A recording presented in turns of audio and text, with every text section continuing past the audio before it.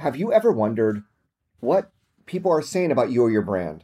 What they're saying about your competition? Who are the influencers in your industry? Did you know that there is one type of tool that allows you to understand all of this? That type of tool is called a social listening tool. And there's no social listening tool that I recommend more than Brand 24. A lot of these tools are extremely expensive. Most small businesses and entrepreneurs can't use them. Brand 24 actually starts at a very reasonable price for very, very advanced technology that will help you better track hashtags, access customer insights, get powerful, reliable metrics, and most importantly, never miss a critical mention, because there's a lot more mentions than people tagging you in social media. So if any of this sounds interesting to you, go to neilschaefer.com/brand24, that's BRAND 24, and sign up today. Let me know how it goes. I'd love to help you out on your social listening journey. Welcome to another edition of Social Business Unplugged, practical advice on how to best leverage social media for your business. Now, the host of Social Business Unplugged, author of the forthcoming book Maximize Your Social, published by Wiley, and founder of Maximize Social Business, Neil Schaefer. Greetings, everybody. This is Neil Schaefer. Welcome to another exciting episode of Social Business Unplugged. Hope you're all having a great day wherever you are. I am at home here in Orange County, California, really building up for the launch of Maximize Your Social, my new book, coming out on September 30th. I have a lot of cool things that I'll be able to talk about on future podcasts. But I wanted to bring up one topic that I discuss in my book, and it's something that I discussed with one of my social media strategy consulting clients yesterday, so I thought it was very, very appropriate to share with all of you as well. It's also a topic you're going to hear me talk more about. In fact, I was just talking to the folks at Social Media Examiner, and you're the first to know that I'm confirmed to speak at Social Media Marketing World in San Diego, California, March of 2014, so you'll definitely want to open up your calendars. It's going to be a great event from March 26th to 28th, but this isn't a promotion for these events. I want to talk about social media audits. So here's the thing, and when I first presented on social media strategy at Social Media Marketing World in 2013, earlier this year, I was talking to all the social media marketers in the room, people that represent brands, work at agencies, social media consultants, what have you. And how do you know how well you're doing in social media? Where are areas where you can maximize your social? So part of this feeds into the fact that you have to have a plan, you have to have a social media strategy, you have to be measuring, you have to be optimizing. That's a no-brainer. But part of that social media strategy is creating baseline numbers of how others in your industry are doing. When I do webinars, when I do my class at Rutgers University on social media platforms, especially when it comes to Twitter, or if there's a platform that you don't understand very well, Maximize Social Business just had our first blog post on Reddit today by Jesse Aaron. You should definitely check that out if you're interested. But if there's a new platform that you're not familiar with, your company is just engaging, and let's say Vine, right? Maybe you're a little late to Vine. I don't know if it's possible to be late to Vine, but anyway, if you think it may be important for your social media strategy, how are you going to get started? Create a role model, right? Look at other companies in your industry or similar industries that have seemingly done well. It's always hard to know if a company is doing well or not in social media because the number of likes, the number of views is meaningless. It comes down to, are they meeting their business objectives? And that information is not for public consumption, obviously. But if you find a role model, then you get into the notion of an audit. And the audit actually helps you create your social media strategy. It helps you create baseline metrics. And when you read Maximize Your Social, you'll see that I've created 3 different sets of metrics. And one of those sets of metrics I would call comparative metrics. So it sets the baseline, and it's one indication of how well you're doing in social media. Are you keeping up with the Joneses, right?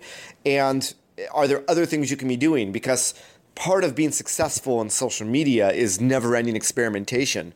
You know, those companies that are already very active on Vine, those are the experimenters, right? What are they doing that we're not doing? Is it valuable? Are there fans that we're not reaching, like Reddit? Are there potential fans that can help amplify our message, perhaps, or passionate people that are talking about us that we haven't reached because we've only focused on 1 or 2 platforms, for instance, right? So the audit, and this is very, very simple, it came out of my client who is a hotel, and they have competition with other hotels in the area near a famous tourist attraction. So part of the question was, do you think it's a good idea that we compare ourselves to the competition? And what are the best ways to compare ourselves with the competition? So number one, yes, it is absolutely an essential idea, especially if you're in an industry where you have a lot of these experimenters or innovators, to constantly comparing yourself with your competition as one set of metrics. It's not the entire thing because that doesn't tie into your business objectives, but you're going to get ideas and you're going to get baseline metrics. You're going to be able to get some aha moments from it. And there's also this notion that, numbers, especially number of likes and what have you, there is a notion of social proof attached to it that we cannot deny. Those of us that work in the social media profession, yeah, that company probably bought likes or what have you. But to most people, if you're comparing a company or a hotel that has 100 likes versus 10,000 likes, chances are that one with 10,000 likes, you're going to try to glean more insight as to why they may have that many likes or what are they doing or what have you. So that's where this role of the audit can come in place. Now, there are tools that are out there that can help you with the audit because in essence, there's a lot of publicly available information, but you need to data crunch it. And in Maximize Your Social, I go through the steps and what sort of data is available, what I would recommend for various platforms. But we spoke specifically last night on Facebook. And with Facebook, maybe a lot of people don't know this, I don't know. There is publicly available information, obviously the number of likes and the people talking about this. People talking about this obviously are people that created stories, right? Likes, comments, shares, things that go out into the news feeds to their friends that hopefully get some viral spread within the Facebook community, which then adds to more likes to your page, more likes to the post, and what have you. Those are the basics. But, number of likes in itself is not the only metric. I don't even know how meaningful of a metric it is. But once again, with social proof, I guess there is some value to it. And at least for not necessarily the number of likes, I like to look at the organic growth rate. If we're doing well, or we think we're doing well on social media, we may start out at a different number of likes, but at least is our organic growth rate similar to our competitors, if not higher? So organic growth rate of likes, you literally have to track the number of new likes every day. And some people may not know this, and my client did not know it, but if you actually click through, you have those 4 tabs at the very top there that are visible. And a lot of people or a lot of companies don't necessarily show the number of likes there. There is a like button. But if you press that like button that shows up in those tabs, and if they're not in the first 4, you'll have to press on that arrow to make it visible and to access it, you will be able to see a chart over the last 30 days of the number of people talking about this brand, this Facebook page, as well as the number of new likes that they've gotten in I believe it's over 30 days, but it's looking at a week-by-week span, day to day. So it requires some number crunching, but you can easily see, okay, this company has 10,000 likes and they're getting 10 new likes a day. There's a ratio there. How are we doing? Are we getting more organic likes? We may have less followers or less fans. If our organic growth in number of likes is growing, someday we're going to catch that other company. Then it's a matter of if we're really competitive and we really believe greatly in the social proof, especially if we're not a well-known brand, we may want to try to accelerate that. And that's where you get into the decision, well, should we be doing more promoted posts? Should we be doing more ads to try to get more likes? If this company has this many likes and they are focusing on the same target market, we should be able to get the same number of likes over time. So using paid social, which I highly recommend you do, is a great way to accelerate it. And my client decided over the next 4 months until the end of the year, we set a goal of number of likes, and that's what we're going to head towards in terms of building out just the potential reach. Now, number of likes is meaningless. We're not going to buy likes, obviously. We're going to target our target audience. And we have very, very specific information about those demographics and what other brands they may like, where they live, what are their ages, gender, what have you. So we're going to be building brand awareness while we do that as well. And brand awareness and awareness for every campaign and everything we do up into the future. Now, the other interesting one is the people talking about this, right? The people talking about this number divided by the total number of likes does give you a general feel as to how much engagement. I think the average, well, I saw another stat on the average being 6 to 8%. I think people used to say if you're over 3%, you're doing well. The average is between 1 and 3%. And this changes over time. But this is a way, if we look at this people talking about this divided by the number of likes, we get a sense of engagement. Now, just as people can buy likes or create a campaign that buy likes, either fake likes or buy real likes through having a paid social campaign on Facebook ads, it can be the same for engagement. You may see a page that has really high people talking about this divided by number of fans, like 10%, 15%, 20%, 30%. Now, how much of that organic and how much of it is paid, right? And almost promoting a post on a regular basis is becoming a best practice for a lot of social media marketers. With Last Actor and with the way that this new Facebook algorithm works, we want to keep our brands fresh in the minds of our fans. And this is one way of doing it if we do it right. If we do it wrong and we get negative feedback and our promoted posts get hidden in the news feeds, that's obviously going to be negative ratings that work against us.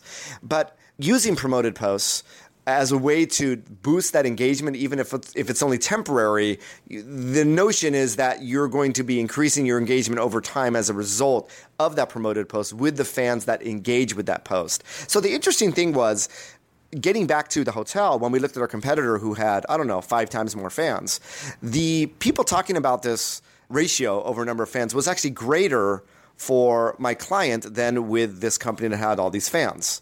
And there was an organic growth rate on some days that my client that had a lot fewer fans had more people liking their page on a given day than even the one that had a lot more fans. And it's data like this that leads me to believe that potentially this other hotel bought fake fans. I know there's a lot of it. One of my clients is a musician, and although my musician client has never bought fans, I know it happens in the entertainment industry a lot, more than people might think. And maybe there's egos involved, what have you, I don't know. But it would not be surprising, and I've heard of people that started working for brands, and the CEO says, we need to get X number of likes, and we're going to buy fans to do it. I won't go down that route and talk about why I think that's the wrong decision. But once again, comparative metrics based on publicly accessible data, Facebook Audit, these are two very, very easy things that you can do. The other one is very, very easy as well. Look at the tabs that they're using. One of the hotels actually had a TripAdvisor tab. If you have really good ratings on TripAdvisor, why not flaunt them and show them to people? Because if people are interested in your hotel and they go to your Facebook page, they're probably going to want to take a look at what you have on TripAdvisor, and it allows them to do it right there in Facebook, right? It's another form of social proof and getting people comfortable with your brand. This page had a few other tabs, some experimental things that we had never thought of. So it gave us some new ideas. Maybe we should be doing something similar to this, or other creative ideas that it sparks when you see what others are doing. So that's really all I wanted to discuss today. At Social Media Marketing World, I'm going to be probably presenting for the first time on creating a social media audit and actually implementing it over various platforms using public data and comparing how some pretty famous brands are doing social media. It's part of what I do when I teach at Rutgers, is comparing two big brands, AT&T versus Verizon or what have you, based on just this public data. So I'm hoping that this gets you thinking about your own brand or the brand that you represent or sell to or service or what have you, and that it gets you into a habit of, doesn't have to be all the time, maybe monthly basis, maybe quarterly basis. Look around and see what your competition is doing. Create some of these baseline metrics for the few of the platforms. And I really do believe they're going to be valuable in generating insight and hopefully giving you confidence that you're doing better than the competition. And if not, you're going to be getting a lot of great ideas that's probably going to help you become more effective in your social media for whatever objective you may have. That's it for today, ladies and gentlemen. I always appreciate your support of this podcast, your ratings on iTunes. Anything you want me to cover? This is Social Business Unplugged, right? I do not have a written script for these podcasts, as you've probably figured out. This is me just speaking based on topics that over the last week have given me ideas that I think are shareable, that I think you'd want to know about. So without your input as to what else you want to know, I'm just going to keep on rapping like I'm doing now. But if there's anything you want me to cover, feel free to reach out to me. That's it for today, folks. Have a great week ahead, and we'll talk to you again very soon. Bye-bye. Thanks for listening to another edition of Social Business Unplugged. We appreciate your subscribing to our podcast and adding your rating and comments in iTunes. If you would like to appear on this podcast or have content that you would like covered, please contact Neil Schaefer, Neil@MaximizeSocialBusiness.com. For additional social media for business advice, please make sure to check out your new social media for business resource at MaximizeSocialBusiness.com. Thanks again, and make it a great day.